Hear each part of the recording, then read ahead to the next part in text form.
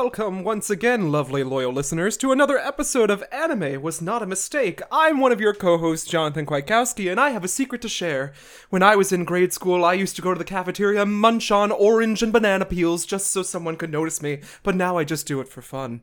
Yeah, you were a peel girl. I was appealing. Some people won't admit to it, but... Yeah. And you, Dan? Well, I'm Dan, the other host, and I'm a beefy boy wandering a post-apocalyptic wasteland, Yes. thanks to a gift from a friend. Yes, so, an early birthday present for Daddy Doo. Yeah. I'm happy you're happy. Future podcast coverage, just maybe. All but, 3,000 episodes. of Fist of the North Star. Oh my gosh, I'll be getting a fisting, that's for sure. Anyways, we are resuming anime. You have Gundam, and I decided to bring along another pizza preview series. Yes. To show off. We saw episode 1 of a classic from the 90s, early aughts, Princess Jellyfish. Yeah, let me double check. Yeah, I think it's the early aughts. Might be early aughts. Yeah, I'm aging myself. What is a year anymore? But yeah, Princess Jellyfish, which is in a similar vein, I would feel, to Host Club. It does not have nearly as, and I know Host Club did not have such a solid conclusion. This does not really have a conclusion. People have been begging for a season 2 forever. Maybe our podcasts will finally grant that wish. Even though I said do not wish for anything. Yeah, we've willed stupider things into existence. Yes. We got the Fatal Fury game announcement. What did I will last week that was off podcast? Cats Don't Dance. Yeah, I said, we're watching Isle of Dogs. This would make a great double feature with Cats Don't Dance. And then, sure enough, what is released? What is announced by Warner Brothers coming out the vault? Like, you made a comment about Cats Don't Dance, and it was in the context of, like, quality physical media releases, and then, like, the next day they were, here's Cats Don't Dance restored in 4K from the original print with, like, its colors corrected. Which and it's like, I'll be buying and we will be watching because Scott Bakula as a cat? Sign me up. We get Darla, who's Jonathan Incarnate. Yes. Big and loud. Oh. Yeah. Movie about Hollywood maybe you'll enjoy. Yeah. I got the gist of it from YouTube essays, but I've never actually watched it, so... You think the Babylon elephant might be in that? He probably... There is an elephant. Yeah, the time frame is correct, so... Might be a prequel, a sequel. Anyways, before we get into the anime smorgasbord of 5 episodes of Princess Jellyfish, because it's such a short series, do we have any life news to update our audience with? I have some very small stuff to plug. Yep. But I downloaded a little video game, because it was very cheap, called Vampire Survivor. Yeah. And it is excellent, and it is great for just turning your brain off, and you fire it up, and I think it's even, they mentioned this in the trailer, in terms of, like, the reviews that pop up, is like, I put it on to play, and then the next thing I know, it was 3 a.m. Well, it's like a roguelike, right? It is like a roguelite, but combined with, like, bullet hell, but your character is the source of the bullet hell, so all you can do is move. Yeah. All you can do is move your character. And shoot, yeah. No, you're not voluntarily shooting. Oh, it's just doing automatically for you. Yeah, so you just walk around, and you can just find bonuses to get different projectiles and different weapons and different, like, speed settings for your character and everything, but that's all you can do. And you're just facing hordes of demons and zombies and such in these different environments, and it is just very addictive. It just has a very satisfying, like, little gameplay loop. Tons of stuff to unlock, it looks like. Yeah. So I thoroughly recommend it. Yes. It's up for like $5, so go and check that out. Maybe I should. I mean, I did love Enter the Gungeon back in the day. That's my favorite roguelike shooter. I haven't played it in a while, but I got really into that game for a bit. Of course. Recently, though, yesterday I played some Zelda. Today as well, I've made some good progress. I've got 101 shrines, not Dalmatians, and I've also got like 700 Karak seeds. Okay. So I think I'm almost nearing the end of that.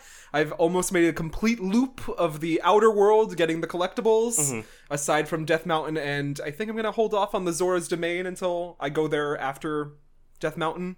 Yeah, there's some icky paint-like goop down there. I know those Gorons, they're getting real high and they don't want to work. Yeah. And I learned the secret about what that dragon was. Yeah, I know I'm 16 months too late, but I think I put the pieces together before then. Figured out the mystery of the Boohoo Dragon. Yeah, the Boohoo Dragon mystery, which is a great twist. I love it. I just love how big this game feels. Still barely any underground explored. Yeah. I think I'm going to do that last before I challenge the final boss. I've been doing some sky stuff too. I like it up there. It's a little more scarce, but there's some spheres and whatnot up there.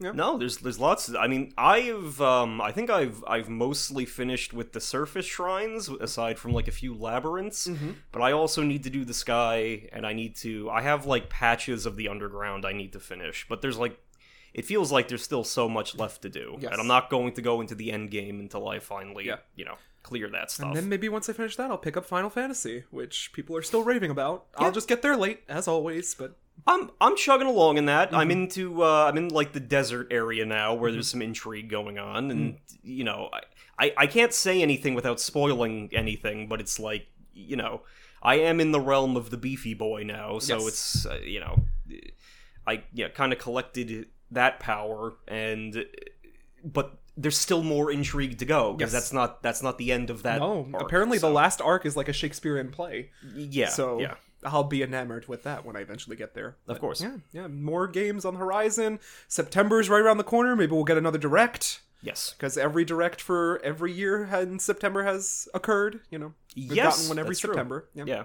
there's like kind of like a cycle going, so. Maybe it'll be Splatoon DLC. We've been waiting for that. And we got a new season of Splatoon. Yeah, the Drizzle season? Yeah, unfortunately some somber news in Splatoon. Team Love lost to Team Money. We were all shattered by this. Team 1 has won 2 of the 3 in 1 and 2 when the same theme was announced, but I guess people just care more about money nowadays. Is it Fry who keeps losing? Yeah, Fry and Big Man. Shiver keeps winning a lot of them, but that kind of happens every game. One of them will win a lot more than the other one. And this time we have 3. Yeah. But people online are like, give Fry some support. But Fry won this one. Okay, yeah. Okay. No, Shiver won this one. Never mind. Well, Fry was Team Fame. Isn't the next one like a leadership? I read that. It might be. They usually do that like the very end of like the cycle. Mm-hmm. I mean, last time we had Chaos versus Order, and Order is going to inspire the DLC. Chaos inspires this game. Yeah. But maybe they'll have that, and then they'll have a 3-wave where Splatoon 4 might go. Yeah, because I don't see this series stopping anytime soon. Something like that. Yeah. I only get like the tangential news from the squids, but yeah, it's always interesting. Anything else to share? I did not have a lot of news, so I'm going to bring some Twitter speculation. Great.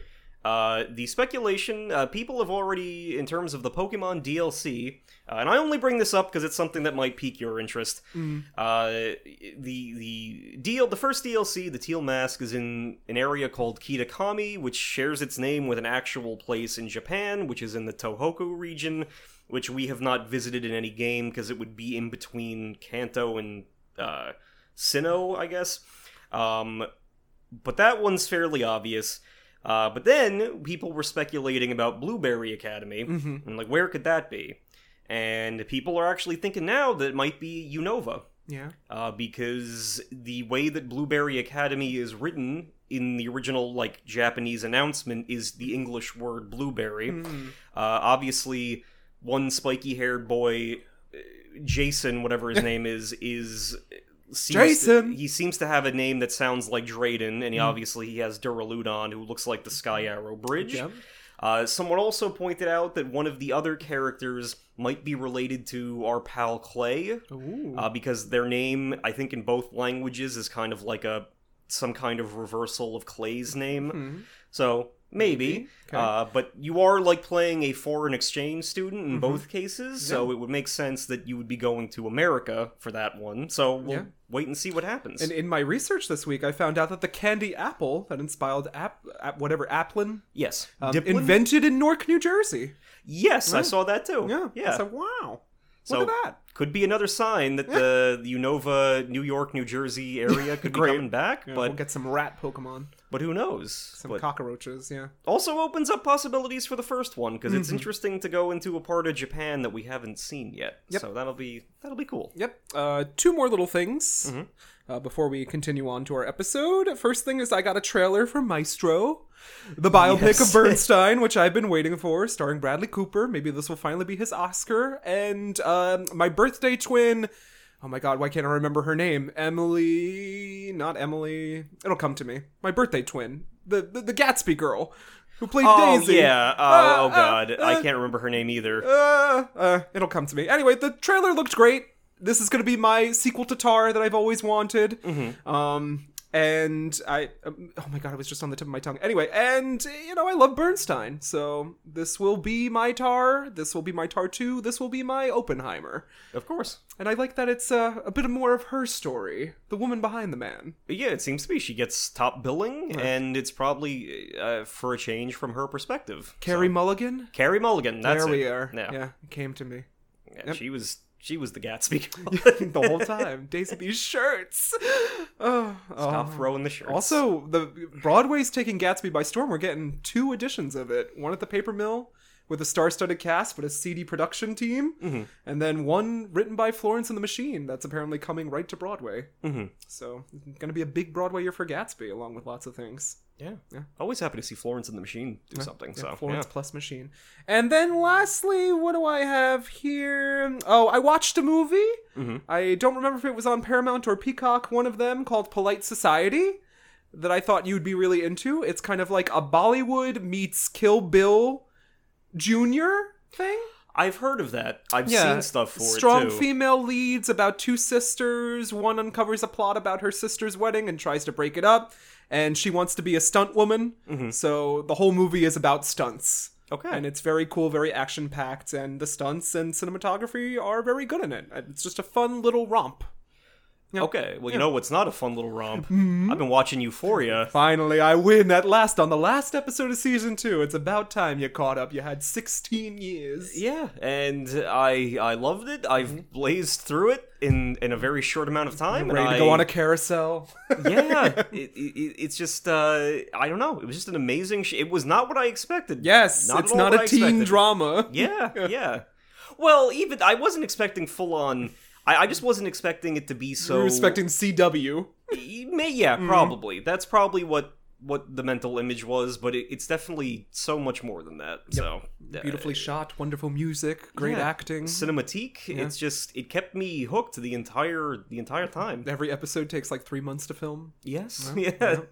We won't see Season 3 until we don't even know. God knows when, but... We don't know. Caught up just in time, then. Yep.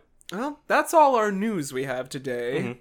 Since we have a smorgasbord on the menu, mind if we skip the tangent today? By all means. I have been working on your desert Pokemon prompts, though, so next week I will share my information with the class. Yes. Yep, and report my findings. But today, let's get into part 1 of Princess Jellyfish, an 11-episode series. If you remember during our pizza preview, we met the young Clara and her group of friends who all board in the same Amamizukan. And then they met a fashionable girl who turned out to be a boy. And Clara's mourning the loss of her mother. She's just very kind of cautious of the world around her, very introspective. She's a bit of a neat, as they would like to call her. And they've all got their eccentric quirks, which is something we can relate to. And today we're going to continue that series. Of course. Yeah. So Princess Jellyfish, a little bit of background, because this was not included in the pizza preview. The drawing board is come out dressed as a jellyfish. That's right. I managed to squeeze him into that costume against his will. But he signed the paper, so he knew what he was getting into. Yeah, that's right. That's right. Yeah. So you have to do it. He's dressed up as Clara the jellyfish, and on top of him it simply says Clara explains it all. Not Clarissa explains it all, but Clara explains it all. Okay. Princess Jellyfish is a Japanese manga series written and illustrated by Akiko Higashimura. Princess Jellyfish was serialized in Kodansha's Josei manga magazine, Kiss from October 25th, 2008 to August 25th, 2017. Kondasha collected its chapters in 17 tankobon volumes, released from March 13, 2009 to November 13, 2017. An 11-episode anime television series adaptation produced by Brian's Base, directed by Takahiro Omori. He has directed many anime series, including Fancy Lala, Koi Kaze, Gakuken Alice, Hellgirl, Natsume's Book of Friends, Bakano, Dorara, and Samurai Flamenco. And written by Juki Hanada, tons of screenwriting credits including Chobits, Popotan, Fate Stay Night, K-On!, Steins Gate, and many more series/light novels. Okay. So, another eclectic team paired together. And the series aired in Japan between October 15th and December 31st of 2010 on Fuji Television's Noitamina programming block. Character designs were provided by Kenji Hayama, and the music was composed by Makoto Yoshimori. Prior to the anime, a mini-anime version called Go Sisterhood Explorers was broadcast in August of the same year. It had nothing to do with the main storyline, but rather depicted the adventures of the Sisterhood as they explored the jungle. Okay. Which is what we would do, yeah. Yeah, it really has nothing to do, but we would have like a horror theme, I guess. The opening theme is Koko Dake no Hanashi, Just Between Us, by Chat Monchi, and the ending theme is Kimi no Kire no Kizute Okore, Please Realize How Beautiful You Are, by Sambo Master. Actor Takeo Chi makes a special appearance in the anime as Gigi's beloved goods, posters, etc., like the voice of like the old man that she's lusting after, and is also listed on the ending credits. I put this down because he has more than 70 film credits. We do not hear him a lot in the series, but includes Lady Snowblood, his final film role in The Tale of Princess Kaguya, which we watched. Okay, awesome. Yep. A live-action film adaptation produced by Asmic Ace Entertainment premiered in Japanese theaters on December 27, 2014, and the film is directed by Tasuke Kawamura, and the script is written by Toshiya Ono for that. A 10-episode live-action drama series adaptation aired on Fuji TV from January 15th to March 19th, 2018. The drama is directed by Junichi Ishikawa, and the script is written by Yuichi Tokunag. Might be cool to check them out, because I do love when they do like the live-action adaptation series from of the this. sound of it, it's gotten a lot of a lot of adaptations and material like, and stuff. We're building up to something, huh? Like maybe a season 2 down the line. Yeah, I mean it would make sense, because is this all mostly like recycling through the plot that? Okay, yeah, okay, so. Reception. In 2010, Princess Jellyfish won the Kondasha Manga Award for Best Shoujo Manga. It was also nominated for the Manga Taisho Award that year. In 2017, it was nominated for the Eisner Award in the Best U.S. Edition of International Materia Asia category for its first 3 volumes. It was reported in August 2010 that over 1 million copies of the manga have been sold. Princess Jellyfish has been considered one of the best anime of the 2010s by Polygon. Julia Lee highlighted its message of everyone is beautiful and interesting, and it should be a crime to not see yourself that way. So a nice feel-good to bring us up before I bring us crashing down with our next pick. Of course. So enjoy this time.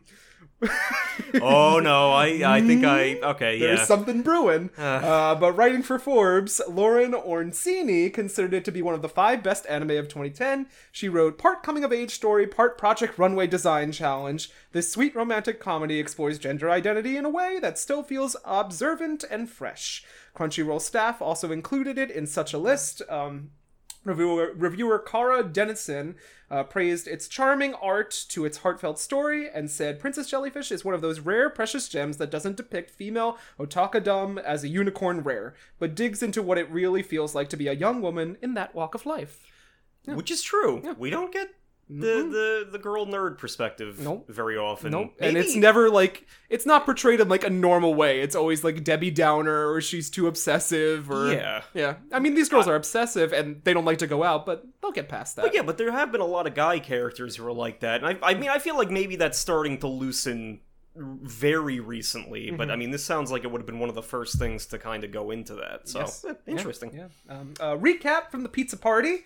We meet young Sukumi Kurashita. She lives with her sisterhood of nerdy celibates in Tokyo. She loves jellyfish and has a dead mom, tons of optimism. Everyone in this home has a unique nerdy quirk and crippling social anxiety, especially when it comes to men. Tsukimi rescues an ailing jellyfish, Clara, from a pet store with the help of a fashionable young lady. After a series of misunderstandings and mishaps, the next morning it is revealed that this lady is just a man with a penchant for wearing women's clothes. Let the adventure begin. Yes. Yeah. So with that, Dan, any expectations where this series might go? Well, the first episode was kind of like, I think a cliffhanger-ish, and it left me curious for more, because it seems like a very sweet, different little anime. Yeah.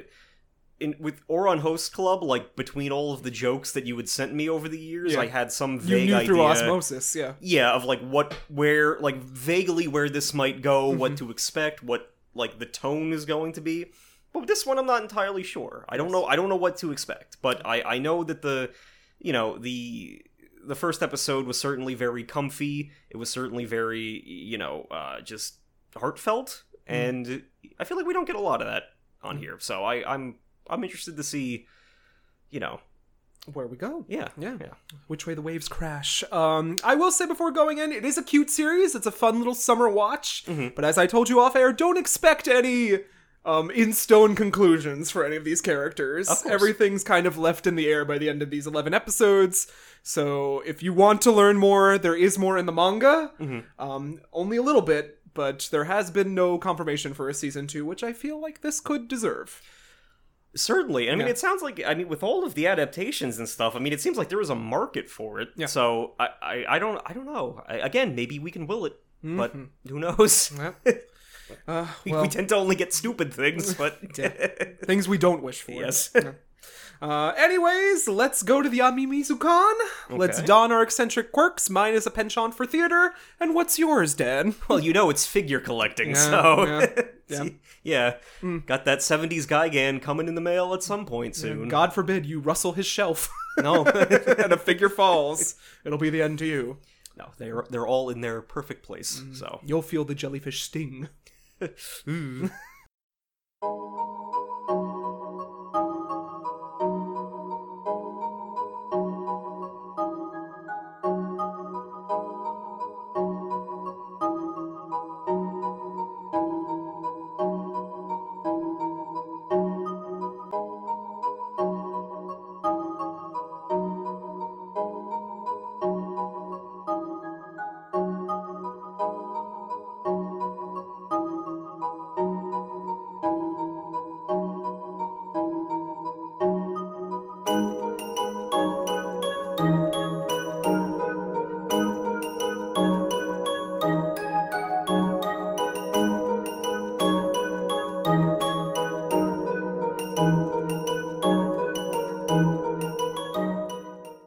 Hello once again, audience. I am the jellyfish of your dreams, Jonathan, back, and we just watched Princess Jellyfish. Yeah. Any initial thoughts on this first half, Dan? And be honest. I'm very pleased that I paired this with Euphoria, because there's parallels in terms of, like, drama and surprising darkness, and the darkness, it doesn't go as dark as it doesn't Euphoria, go as dark. I will say that, but I could definitely see, you said there's a lot of conversations in bathrooms. Yeah, but I'm enjoying it. Yeah, it's just a cute little show. Yeah, it's getting laughs out of me, sometimes cringe comedy because of it hasn't aged as well as it has. The 2010s humor that we heard in high school frequently, but or in a high school host club too. It's a very similar vein to that. Yeah, so it's not like, it probably affects us more than it would a brand new viewer coming into this. But no complaints from me. Yeah. I enjoy it. I think, as I said, it doesn't age well, but it doesn't overstay its welcome because it's only 11 episodes. So now we only have 5 left, which we'll finish in my next batch. Could you predict anything that's going to happen in the series, maybe, that we'll see? Do you have any idea about where characters are going to go? How things are going to change? Who's going to wind up together, if anything? Well, I am kind of rooting for, Zucchini and Shu. Zucchini. Zucchini and Shu. Yeah. But the age gap, Dan. The age gap, yeah, but I don't know. He seems to like connect with her, and obviously, I mean, I'm gonna probably mispronounce, but Kuranosuke? Yeah, Kuranosuke is also I also A viable kind of contender, yeah. pair them together. Yeah, I don't see, it's kind of like I mean, you described it as like a goofy love triangle. Yeah, which it's like two brothers and a goyle. Yeah, which it's shaping up to be, but. Yeah, I don't know. I don't know. I was happy to see the Goyles getting out and going around the town, getting gussied up. Yeah, it was. Eating at a cafe. It kind of the way that the show quaint builds to it. It's just very sweet. Yeah, so. And then we get that big reveal in the end where it's like, oh, Drugas are involved. I guess. Yeah. Little political intrigue.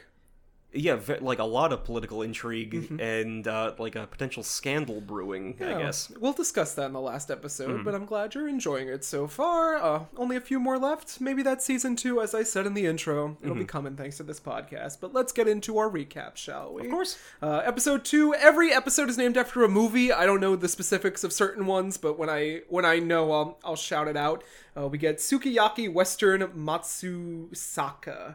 Tsukimi is still reeling from having a man in her room and nearly being caught by Chieko, who just wants to know if the jellyfish will be okay in the bathtub for now. So it's after their first night meeting. She has that new jellyfish Clara in the bathtub situated, and she's just awoken to the surprise that there isn't a man in her room. Yes.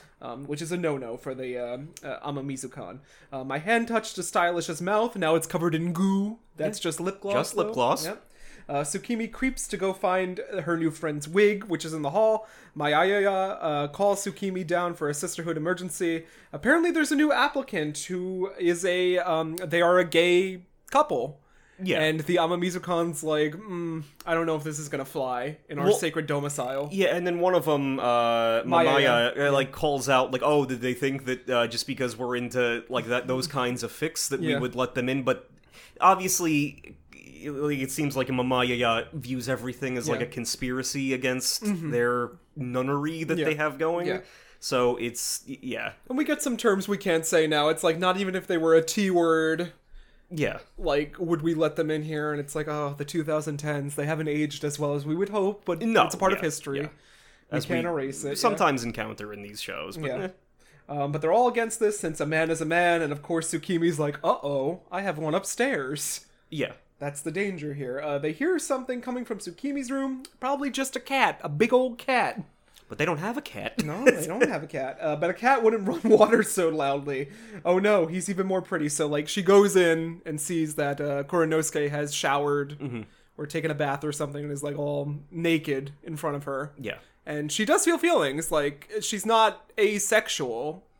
She's, like, clearly embarrassed or attracted to this form that she sees before her. In the way that Kuranosuke is presented, he's very much, like, dazzling. Yeah, beautiful. So stylish. It might be partially, like, that effect, and then also legitimate, attraction. So, this man wants to know if he can hang out here again. Walks back home in their clothes, and this is the first time since grade school that Tsukimi has talked to a man other than her father, who is still alive and successful. But we never see him throughout the series. Okay. She just has like a few phone conversations with him. Does make sense, just like Earthbound. Yeah. You ever get homesick, Dan? Just remember, still one of the best status effects in gaming, I think. Of course. Yeah. All the sisterhood are marveled by Clara, how expensive her tank is, and they have their Friday night hot pot party, which is something they look forward to. It's a very sacred event for just them. Like us and Chicken Parm Monday through Friday. Yes. They go shopping for this weekly tradition, marveled by Three Kingdoms / train labeled products and the Matsusaka beef. So if you slap a train on something, Dan will buy it, and if you slap, I don't know, something theater adjacent on it, I'll buy it. Yeah, that's pretty much all it takes. So. Yep. Waiting for the half-price sticker lady, Bomba is an expert on deals and uses her Bomba scope to scope out the half-price meat. Yeah.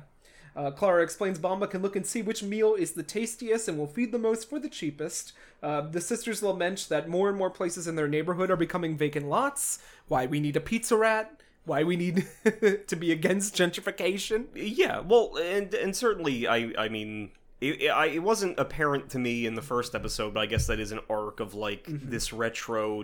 like, not even necessarily, like a classically cultural neighborhood, but literally just a retro, I think, 60s or 70s apartment style, complex. And that's, like... But it is, you know, it's unique in its own way, so...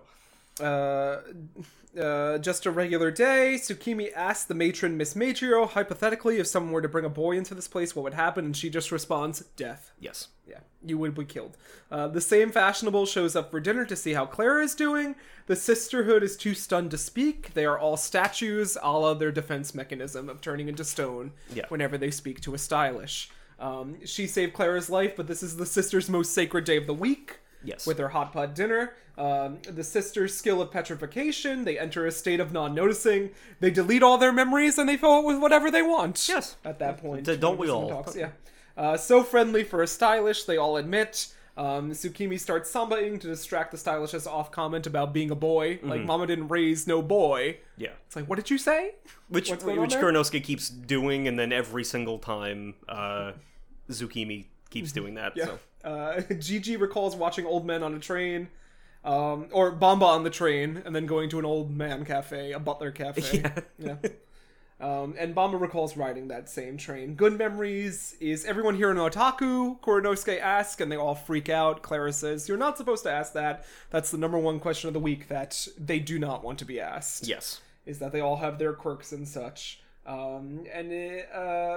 Tsukimi begs this person to keep their secret. I came because I wanted to see you, Tsukimi. That's the whole reason why I came. And then she has like a mental crisis where it expands out into the universe. Yeah, like someone came to see me, especially a man. Yeah, like this stranger saying that, you know, he showed up for her. And it's, I don't know, as an introverted person, it is, I don't know, I kind of get that. Yeah. So, yeah. Maya and Gigi can't believe the stylish is talking to them like a normal person, and Bamba leaves because she puts the noodles next to the meat and doesn't want the things to become hard as rock, and that's like a sacred tradition. Yeah. And she like freaks out. She like, enough of this, and then they all leave one by one. Yeah, they all make their excuses and leave the room. So. Yeah. And, you know, Kurenosuke laments that their family was never... Well, Chiyoko gives them like a whole like... A really, like, somber thing of, like, no one here wants to be your friend. Can you please leave and never come back again? So they're, like, stuck in their own worlds. Yeah. Introverted. Very, like, blunt about it. Yeah. So they leave, but Kurenosuke mourns, like, you know, my family is all very busy. We never really have a conversation over dinner, so I just want to experience that for a change. And then immediately thinks up... I like Kurenosuke because it's like, oh, I did wrong in this scenario. I'm going to immediately think of how I'm going to do right. And, like... Yeah.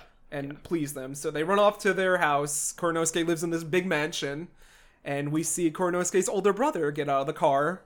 Who's, like, equally embarrassed that Kurenosuke's dressed as a girl. Like, what's going on here? You know, Dad doesn't want to see you that way. And Kurenosuke's like, well, get me that good beef that we have inside. Yeah. And then we can make amends and I won't have to go inside. She runs out. Of course, Tsukimi is, like, attracted to Shu, who is Kurenosuke's older brother. Yes. I think they're half-siblings. I don't think that's Kurenosuke. Shu's mother is Kurenosuke's Yeah, no, they're mother. Half-sibling. I think we're supposed to assume that the dad fanoodled with an celebrity. An actress. But Shu does fetch the Matsusaku meat in the fridge. And Kurenosuke offers this as a peace offering to the sisterhood. Yes. Who immediately accept the Bamba scope is going off the charts. It's expensive and real. Yeah. And that, and it was cute. Like, that was enough to kind of smooth things over. And from then on, Kurenosuke is kind of accepted into the fold somewhat. Yeah. So. On the news the next day, Tsukimi realizes Kurenosuke is the child of a wealthy and powerful politician in the neighborhood. Ain't that a way? A bribe? Yeah. Yeah. Specifically, the dad is the brother of a current Diet member. Yeah, I think the prime minister. Yeah. Who is losing political points recently. Yes. So yeah. Episode 3, Enchanted, which could be named after Just Enchanted. Yeah. Kurenosuke talks to his mom about meeting the sisterhood. Is she dead too? No, maybe just Tamaki mom situation. That she's alive in France somewhere. Yeah, I mean, that's what I'm assuming. Yeah. Kurenosuke's brother, Shu, was sent to get him, but is horrified to see him in women's clothing again. Uncle Sabarota is on the way. This is the current prime minister, and they're all freaking out, like, you know, Uncle's coming over, it's going to be a big deal, but it turns out the uncle is just, like, really chill and hip with the No, kids. he's really, really chill, and it was interesting. He's like, oh yeah, like he's trying to be hip. Yeah. He's cool. Yeah. So, Are you crazy? No dressing like this. Helped me make some new friends. Koronosuke is running for prime. Oh, not sorry.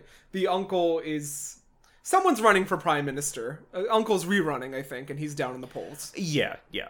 He's up for re-election. Yeah, and the entire family is full of politicians. Koronosuke dresses in this kind of clothing for a few reasons. One, so no one will make him a politician and take him seriously.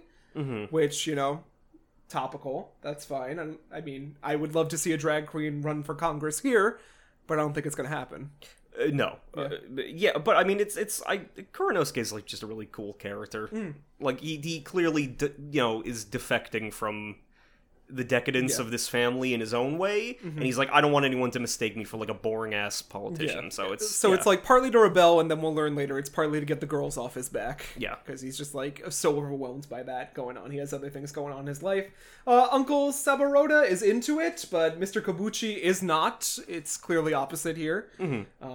That they like Koronosuke's drag or not. Easy out for Koronosuke, complimented by the valet, who will become another character later on, and kind of over his hip friends and desires a little bit more an interesting, nuanced company. That's going on. Something simpler, like Tsukimi and her jellyfish. Yes. What do you feel, Clara, anyway? Today's look is a Lolita meets 1920s flappers. Yeah. Like, really interesting. I knew that looks, was the question on your mind. Yeah, so, I have to point it out. And I heard your family is in politics. That's like when he arrives back at the Amamizo-kan, like Tsukimi's asking him about that, like, what's going on here? And then we get Bamba saying, "Where's the beef?" Yeah, where's the get beef? it? Where's the beef? Yeah. Bamba's pet name for Koronosuke is Meat, because they gifted them meat. Yeah, it's cute. Yeah, Koronosuke sees the jellyfish food is expensive and then asks, what do the girls do for a living? And Dan, care to explain what they do for a living? They, as I think Mayaya, I'm gonna keep messing it up. Are you reading the inaugural address for President Barack Obama? Oh yeah, that's right. Sasha. That's right. But she explains that as the children of baby boomers, their parents were born into a very prosperous generation and rose astronomically. But in the ensuing financial collapse or whatever, the subsequent generation does not have that same kind of wealth. So they are all supported by the allowance that their parents give them. Yeah. And Chieko specifically, obviously her mom is the owner of the building, and she goes globetrotting to pursue a Korean actor that she loves. Yeah. So Chieko is supported in that way by her, in that she just runs the apartment complex while her mom is away. But they do their odd jobs. They do. Gigi says, I seal envelopes in my room. Yes. Which is a dream job for me. And then Chieko sells Etsy clothing. I think out of all of them, Chieko has the hottest business nowadays. She'd be loaded. Yeah. If she sold handmade vintage clothing online on Etsy. No, she would be She fine. would have that, and then, the rest help out with the older one's manga. When the mangaka sends, is coming up to a deadline, she sends out pages for them to ink and trace so that, she can submit them on time. Yeah, and then Koronosuke's like, you're all in your 30s. Yeah, we're in our 30s, Dan, and we'd be fine with this life. Well, yeah, because at the time, I think they would have been late Gen X people. So, yeah. But still, same gen as us now. So. Yeah. Mayaya flips out. Tsukimi, what were you going to ask me before? So, Mayaya flips out, and, Tsukimi and Koronosuke leave for a conversation. What were you going to ask me before about your family as politicians? You want to know why I dress like this? And then he's like, well, why don't I show you in the first place? And of course, Tsukimi freaks out. She freezes into stone. She doesn't know how to deal with this situation. Koronosuke says it's time for a makeover and that the world of politics is boring. Fashion is the only way, which I agree on. I think you have to dress. I mean, I dress depressingly at my job because I don't care about it. But when the appearance suits the mood of what you want in life and how you feel. Fashion's important, Dan. Yeah. You can't come in these rags anymore. No, to the podcast. I had been working from home, so I dressed toddler chic. Yeah. Yeah, if you see me in public, I may look a mess, but when the opportunity presents itself, I have a whole rack of shit, Dan. Yeah, I do not, but Yeah. So he takes her back home, gives her a makeover, and Shu walks in and sees Tsukimi all done up and falls instantly in love. And I'm like, uh-oh, here's the first sore point of the anime manga for me. Shu is 30 years old, and this girl is not. Yeah. She is very young, just out of high school. And it really doesn't, when they draw attention to it, because otherwise it doesn't feel that way, because Shu is drawn and animated like a younger person. Like every glasses guy in every anime we've watched so far. Yeah, he's Koyuya.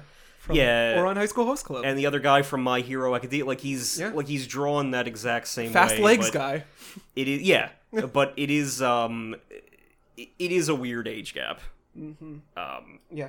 But not to say that it can't occur, and it doesn't make a big deal out of it, and who knows if these characters even wind up together. No, I'll of say course. that, and but it's like Shu is like emotionally stunted with that kind of stuff. Yeah.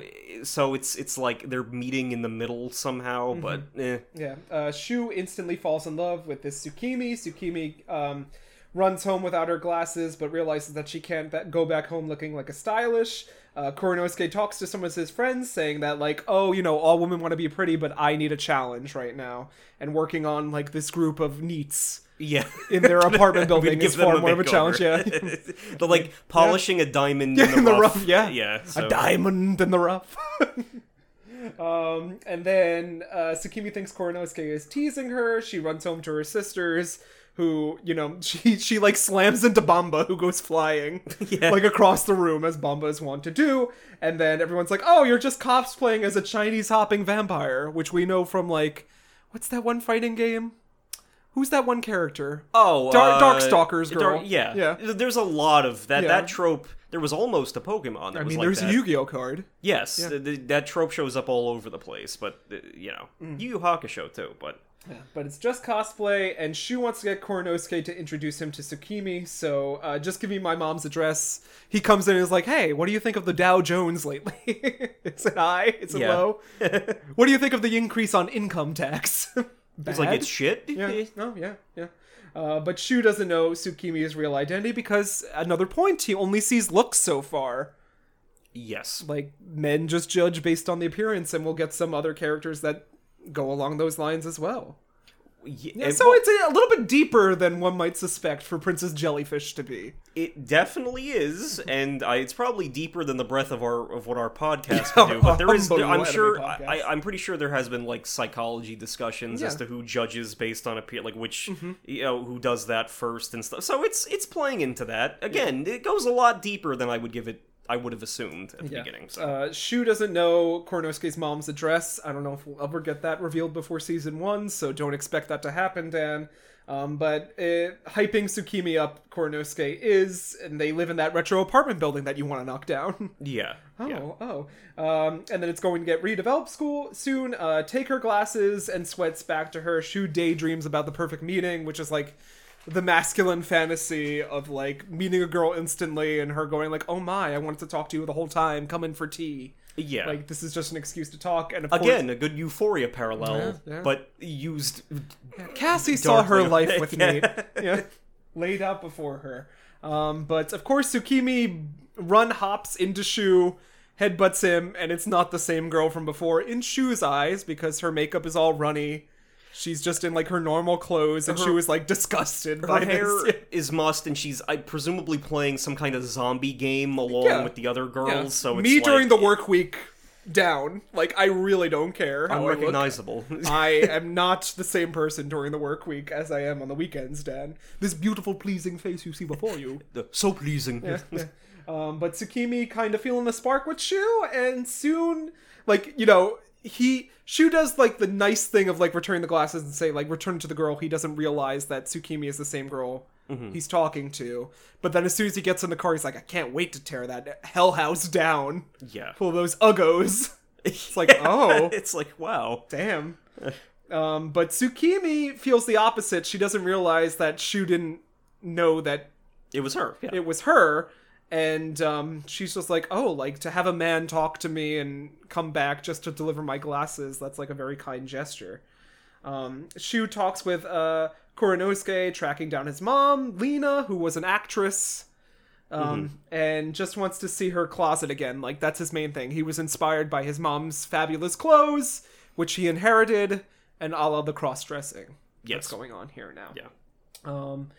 Clara wonders if love makes girls pretty because none of the other Mizukon members have love, and yet she finds their eccentricities pretty. Well, Tsukimi. Tsukimi. Tsukimi. Yeah. Oh, did I say Koronosuke? Sorry. You said Clara, the jellyfish. I see. Tsukimi muses like, okay, does like love bring out the beauty in a person, and does that mean that like all of the we'll be loveless forever if we stay this way? Yeah. Yeah. If the pumpkin doesn't turn into a carriage, Dan, remember that.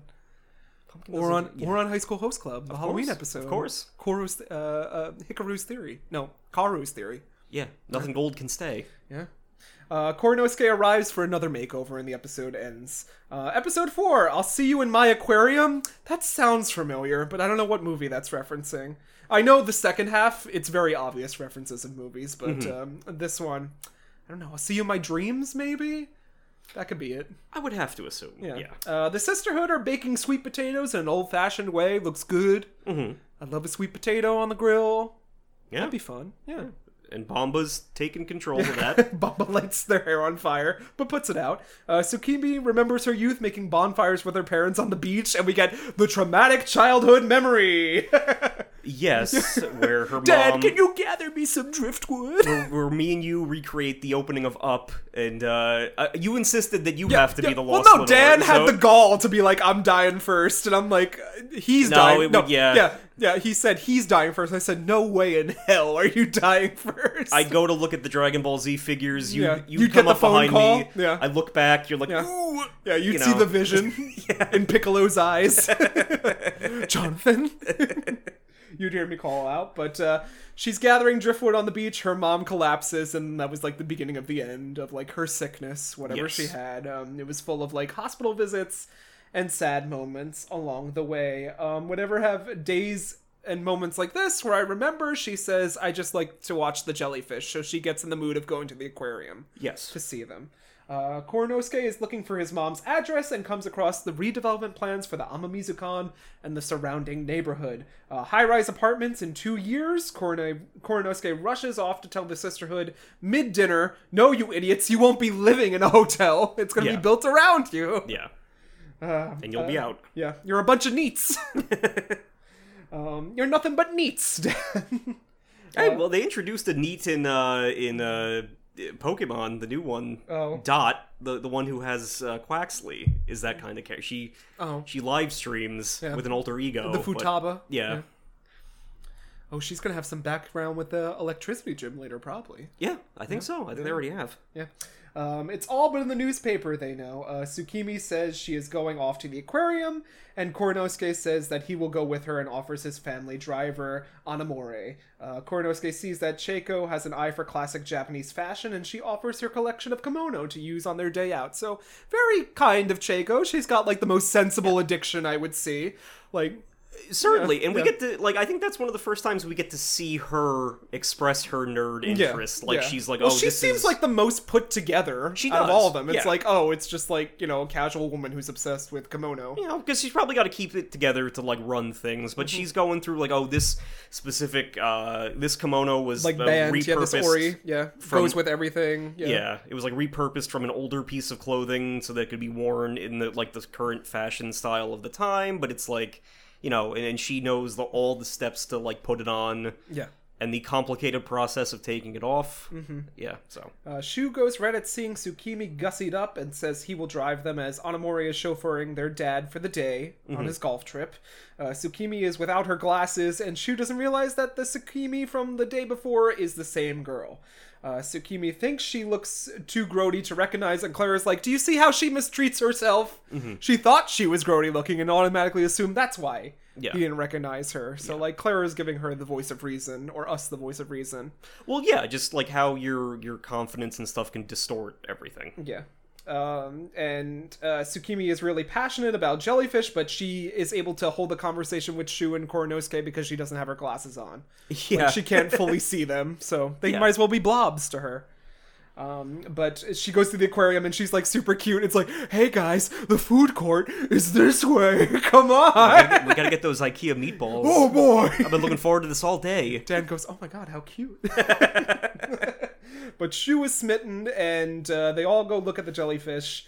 And, even Koronosuke is like, damn, when she sees jellyfish, she turns into this adorable person. Yeah. And he's starting to struggle with that. Like, he doesn't know why he's finding that so cute. Yeah.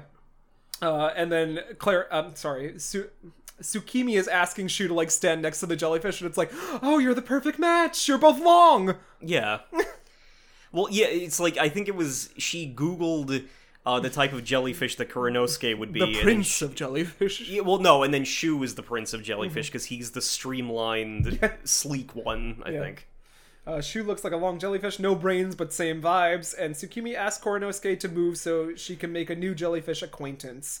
Koronosuke changes out of his outfit. Why is Tsukimi being so cute? She hasn't looked at me all till now, so having some gender dysphoria in there. And, of course, a woman comes in and is like, what are you doing in here? What a fox. Like, yeah. I don't know what to do, but he then goes out and sees Shu hugging Tsukimi and asks himself, why does that piss me off? Yeah. It's a rather shocking little moment. Yeah. For everyone. Yeah. Koronosuke has been plagued by hot girls his whole life, lots of woman drama. Why does this upset me? Why am I falling for this nerd? They're both nerds. They should fall in love with each other. Yeah. But he does have feelings for Tsukimi. Koronosuke sees Tsukimi is crying and then asks Shu, what was that all about? You're 30. You need to think about the way you're treating a barely legal high schooler. Yeah. I mean, just, the basic morality of it, and also, like, he teases him that it's going to be a scandal if, the son of a politician is caught doing that. Yeah, but Shu seems a lot more innocent than, we initially say. He's like, oh no, she started crying. She said the jellyfish reminded her of some woman in her life. Yeah. And so the only reaction I could think of in the moment was to give her a hug and embrace her. Yeah. And specifically, it was because... and I think that this show has a lot to say with, like, the state of being in, like, depression or grief, because specifically it was that jellyfish had not been in the tank the last time, so it was something she wasn't used to. And she was, like, used to saying to her mom, like, whenever there's a new jellyfish or something, we'll come back and see it together. Yeah. Along those lines. So it was that got her emotions going. Yeah, but it was just a platonic hug. Tsukimi is in the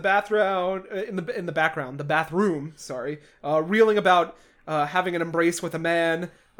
She's like, according to my thermal imagery, the we were vision. one. Yeah. Yeah. And his glasses were touching my face, so that was a hug. Yeah, and counts. she gets a nosebleed. Yeah. A la Anya Taylor-Joy. Must have disrupted the peace with me crying. She blames herself. And everyone's like, he's an otago whisperer. Yeah. He can clearly talk to me. Koronosuke cleans her up and gives her back her glasses. When she can see Shu, she's too nervous to say anything, and both siblings offer their condolences about her mom in the car ride home. Mm-hmm. So, some cute things going on here. Koronosuke knows what he feels like, or what it feels like to lose a mom, being that he doesn't know where his mom is. Yes. So they relate on that. They drop her back home. There's a situation in the foyer. Miss Majoro got her deadline mixed up, so the girls have to crank out these boy love manga pages. Mm-hmm. Yeah. This is me when I go over your house. I need you to pose. Yeah, and it's obviously a very stressful situation. For me, as someone who likes to draw, like, the fact that they're spilling ink all over that shit, and they're, like smudging it, and it was very anxiety-inducing, to say the least. Yeah. But, yeah. I guess Tsukimi can do a good job. Tsukimi can't take off her kimono. Shu walks in and sees this disarray and apologizes for his presumption. He gets a nosebleed outside, and then it's revealed to Koronosuke through his uncle that Shu has never had a girlfriend and is still a virgin. Yeah, and specifically, what Shu sees is Tsukimi runs out with the kimono half off in like a t-shirt, like an old tank blouse, top, a wife beater, and an A shirt. It's a risque encounter, so they're both freaked out by it. Yeah, Tsukimi is dissociating, blotting the ink with Bamba's afro, and Koronosuke is jealous over a pair of virgins hugging. Yeah, he doesn't know why, but he is. Episode 5, I want to be a jellyfish. I don't know. I want to be a celebrity. I want to be a Millionaire? Millionaire? I don't know. I'm telling you, these the might... second halves are all movies that are very obvious. But these might also just be like Japanese movie titles that we're not familiar with. I Want to Be a Housewife, maybe? Pouring rain and leaking into the Amamizukon, Tsukimi is thinking about her hug with Shu. She wants to forget, and Cheiko learns from her mother that the building will be sold in a year. Yeah. So, I'm selling the building, I'm pursuing my Korean actor... I'm even learning Korean. Yeah, selling the building will give her the money she needs to, like, permanently follow this actor around, is what, yeah. And Shu is also wistful at home, not eating, just depressed that he is still a virgin, says Koronosuke. Was up late doing research. What was he looking up? Advice for first base. Shu gets some advice from his father at being painted a villain in the redevelopment plan. And Tsukimi can't help but think about Shu at the same time. Am I falling in love, she asks herself. The sisterhood attends a presentation on the urban renewal project to protest the demolition of their home. Yeah, so this redevelopment program has been going on in this neighborhood. According to Chieko and the others, there has been some protest over tearing down, like, a semi-historic neighborhood to redevelop it into something else. And this is presumed to be... like the open town hall where companies like what Shu works for would come in and propose different building plans. I'm assuming that Shu is involved in some capacity in like the building department or whatever. So he comes in with like a luxury high-rise plan. Yeah. And the girls go with the intention of speaking up and stopping but realize, we can't talk to people. Yeah. So they get there and they meet this businesswoman, and Clara says, like, businesswomen especially intimidate them. Yes. They can't talk to a woman in career woman dress. Shu is in the same meeting, but can't identify Tsukimi, even though she's sitting right next to him, clueless. And we meet Shoko Inari, who is, I like this character, but there's a lot going on here. Yeah. She's just a career woman, she's working hard for that money, Dan. She's sly. Yeah, like a fox. Thus her name, Dan. Inari. Of course. Yeah.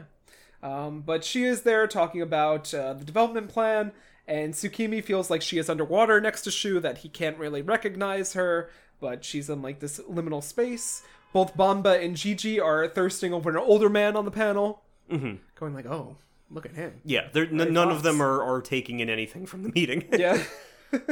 And they're stared at for making a scene. So Clara's like, oh no, when they're stared at, they have to flee. Yeah. So everyone but Chieko flees out of there. Yeah. And we later learn that Chieko fled like... a few minutes later. Yeah. So she's more professional, but slightly... because the kimono slows her down. So outside, Mayaya says she will never forget or forgive.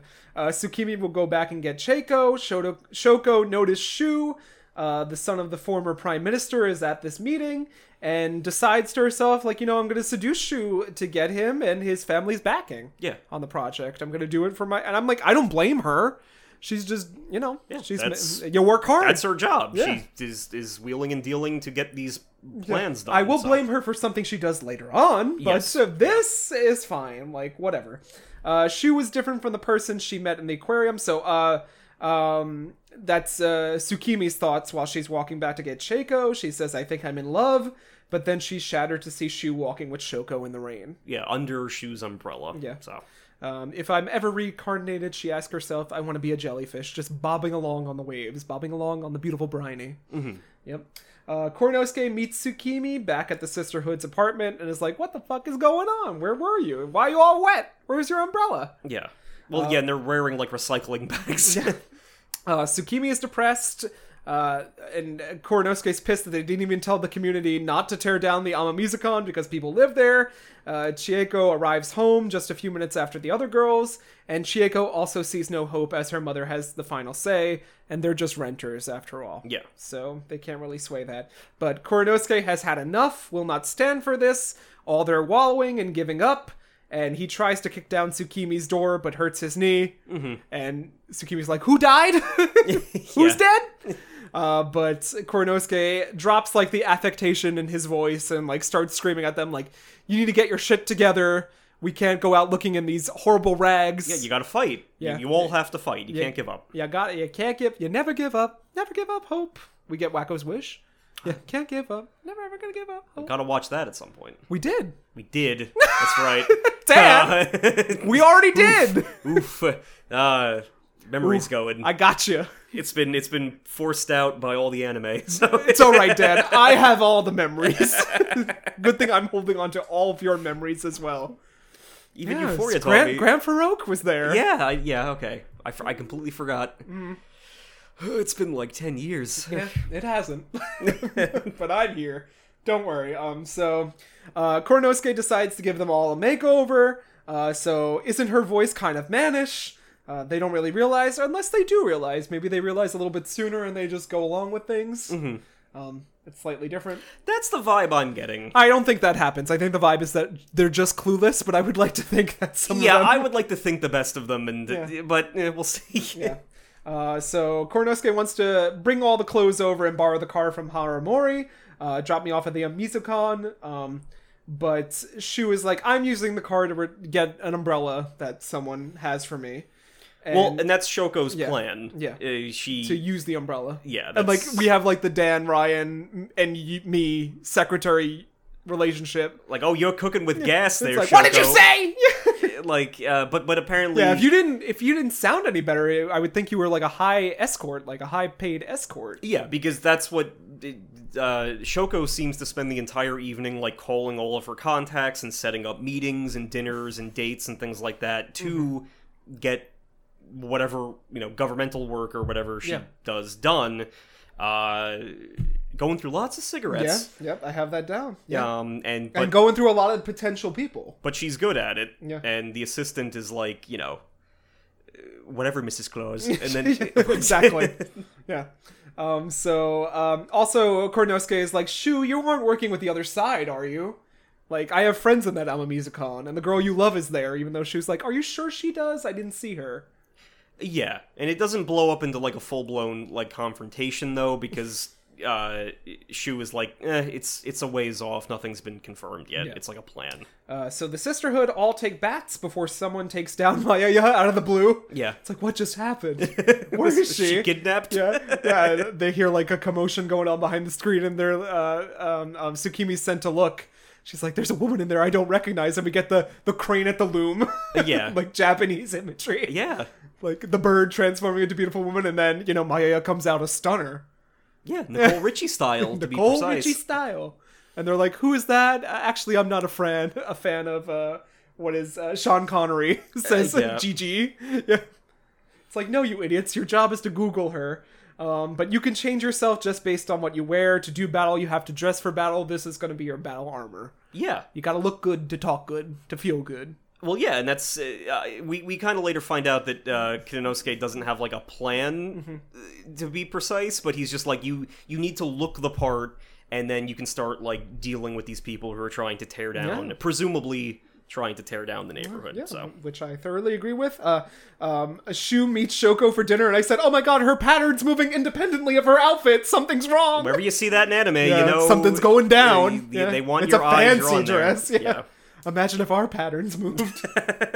Someday. I'll figure that out, technically. Trying to tame Bamba's afro with a wig, and Tsukimi is hopeful and starting to feel happy. Yeah. Like, oh, maybe this will work out. Well, she even notes that she was kind of in a funk, and then Kinosuke's presence kind of turned it around. Yep. So, Episode 6, Night of the Living Sisterhood, Night of the Living Dead. There's one we know. Yeah. All right. Koronosuke has given makeovers to Bamba and Mayaya. Next is Gigi and Tsukimi.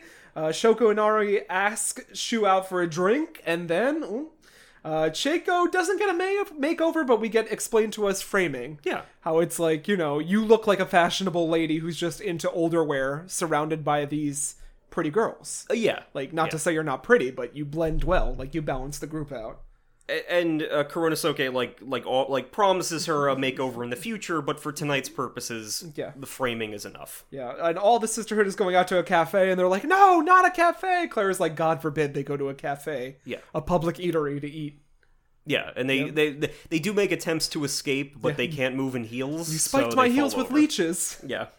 All women need high heels. Enemy battle. we're going to stop them from tearing down Almizukon, and Koronosuke hasn't planned that far ahead yet, as you said. So, no real plan. But he just needs to get them out and about, and presumably that will, at some point. So Inari and Shu discuss the redevelopment, and then she spikes his drink. And Dan, we get to, like, the thing where it's like, oh, a man is being roofied. Yeah. Like, and it that's a little... a dark turn. Yeah. What did you feel? What are your feelings on that? The representation here? I was not expecting that. You don't see that in media a whole lot. Yeah. So, I don't know. It's kind of like treading new ground in terms of seeing this not only portrayed, but also seeing it in an anime, too. I was not expecting, especially with the tone of the rest of this show in the episode. Tone, it was... And it's not to say, like... I hate to say they don't take it that seriously. Like, it's a threat, definitely, but, like, no one gets hurt. No one's, like, sexually assaulted. I mean, this is sexual assault, but, I mean, like, no one is raped, if we get that dark and deep, right? Yeah. I mean, which is... The classification's skewed, but you know what I'm saying. Like, I guess it is there to reinforce that while the girls are doing their thing, there is, like, political intrigue going, and, like, high-level political intrigue going on, and, you know, Shu, as a part of that, is falling victim to this. Yeah, but it's just interesting to see that and revisit that in this anime from that time period. Yeah. Like, I would not have expected that here. I remember seeing that for the first time and being like, oh, that's an interesting twist. No, that would have been, I mean, I would assume that if the original manga was like mid-2000s or whatever you said, and then, so that was certainly ahead of its time. So Shu then takes, Inari, she then takes him back to her place. The sisters are posed like Mount Hushmore at the cafe. Look at yourselves. You're not out of place. You're just eating in a cafe. You're five beautiful women eating in a cafe. But she does help us at the Kane University Diner. R.I.P. I miss you every day. Kane University Diner. We got best chicken parm I ever had. Honestly, well, yeah, that's true. They give you such a big portion. Such a big portion, Dan, for like $12. I had like a plate this big. We have the Kenilworth Diner now, though. We'll always have that. I don't need the Kenilworth Diner. Hush. But hush, sweet Jonathan. But that would be my episode name. Like, it is kind of cool that Koronosuke is kind of like helping them overcome their social anxiety. Because it's like, no. Don't worry about the cafe. Like, don't worry about the money you're going to spend. Everything's on me. I've got this anime black card. Credit card. Gold credit card, But he's like, just envision yourselves at home talking. Yeah.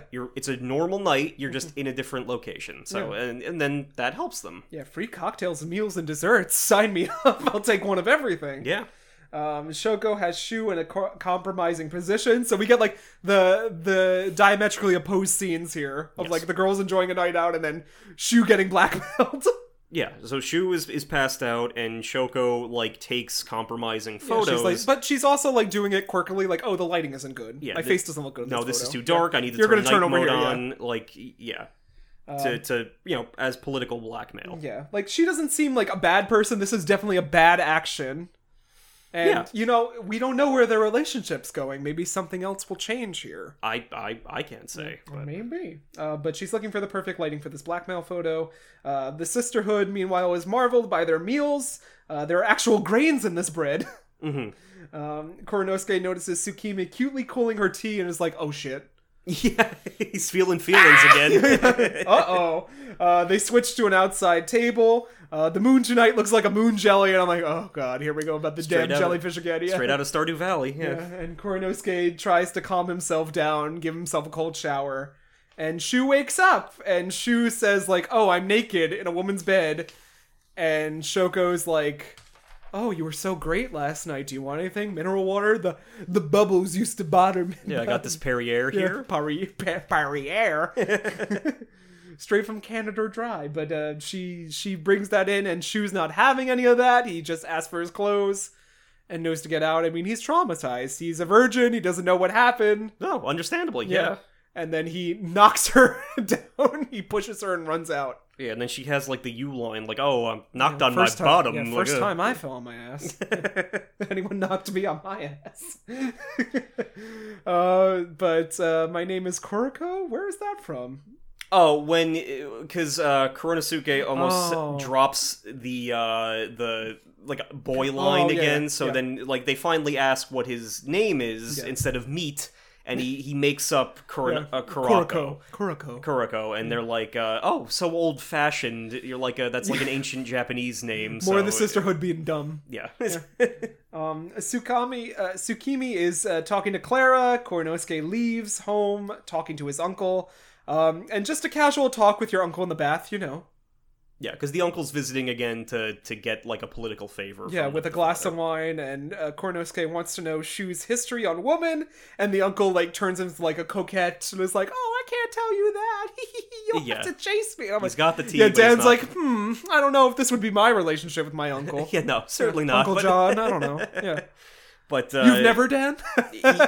Been nude while your uncle's there? Clearly, there's, like, some kind of story going on here, so, you know, Koronosuke.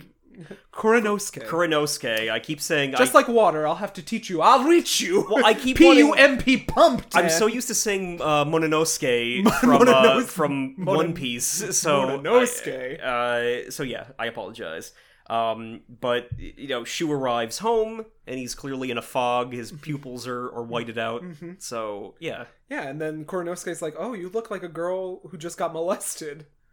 Another thing we can't really say nowadays, like, I mean, and it hits hard, because Shu was like, oh shit, was I molested? I just think that's the word for it, so he just keeps going up the stairs. Yeah. Yeah, and Hamamori is, as always, waxing the car, and Koronosuke runs out to ask him, like, hey, can I borrow the car? And he's like, no, this has to drive for 10 hours.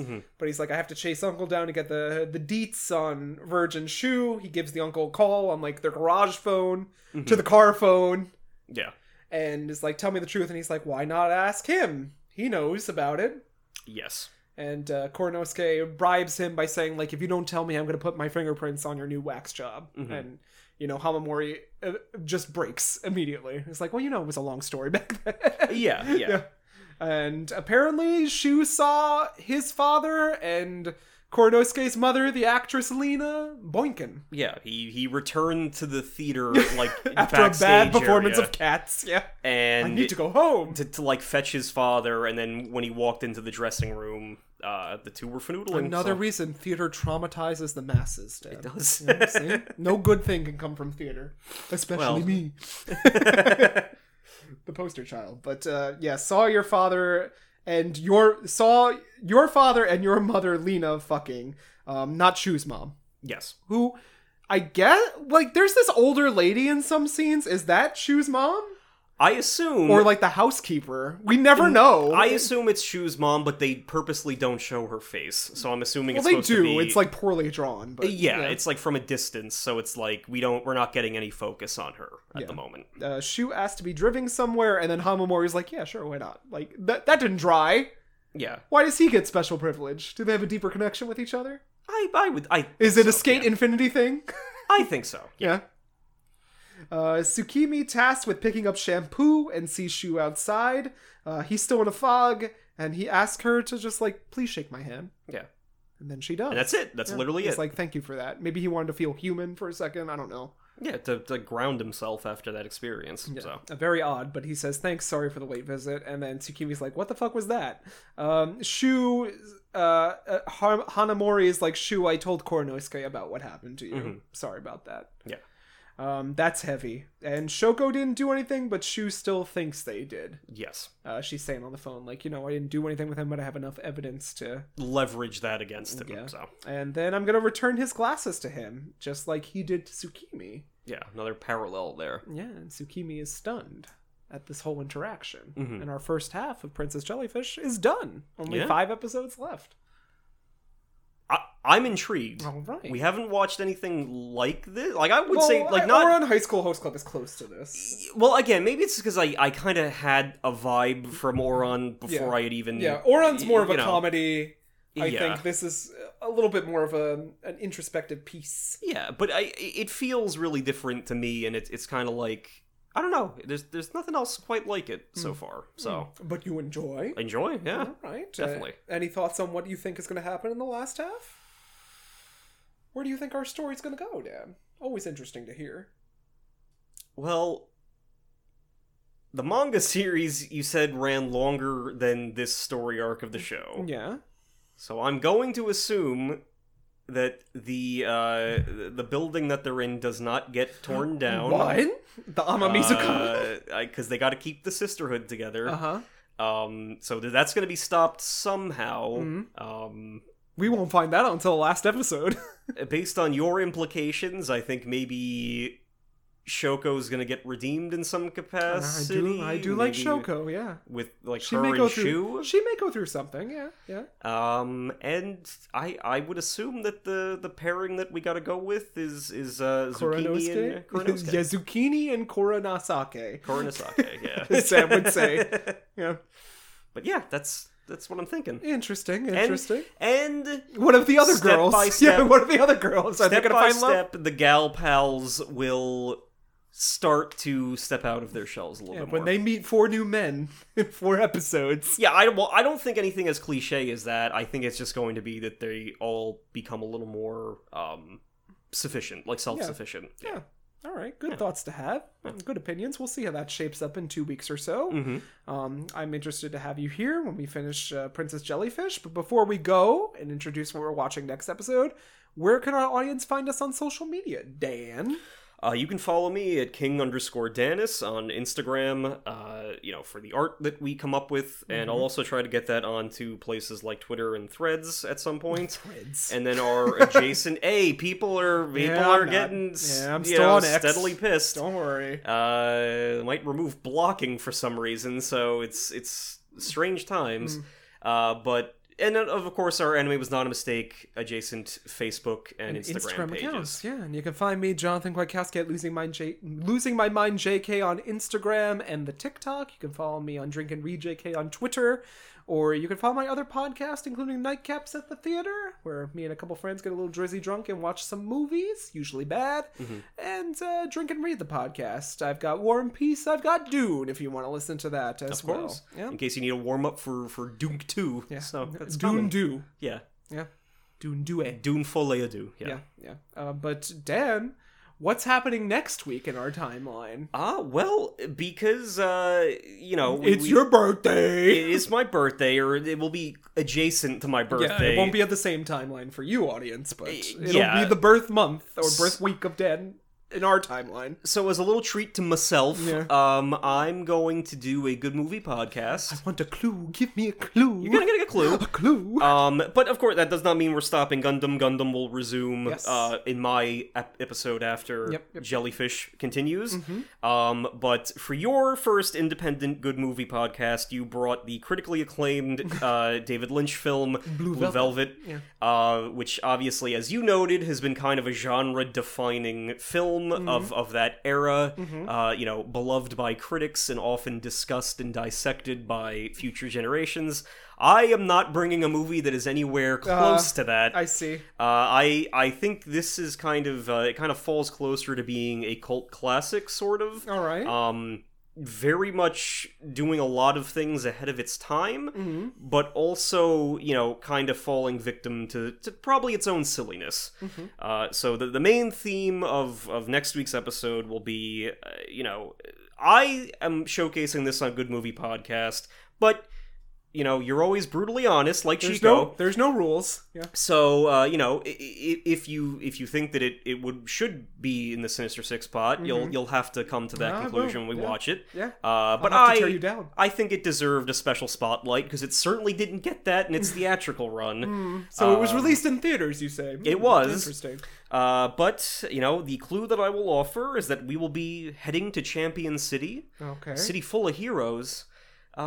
And just try not to piss off the sponsors. Oh, I know what this is. Do you? I think I do.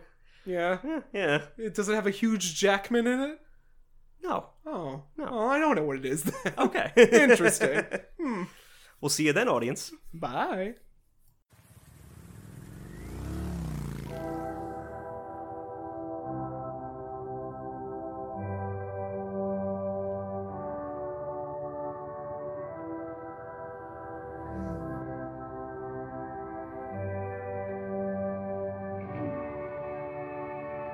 Here at Anime Was Not a Mistake, we have one mission. Whether you be a magical girl, a giant fighting robot, a raccoon, or just a fan of podcasts in general, we hope to one day arrive at a definitive answer to the following question.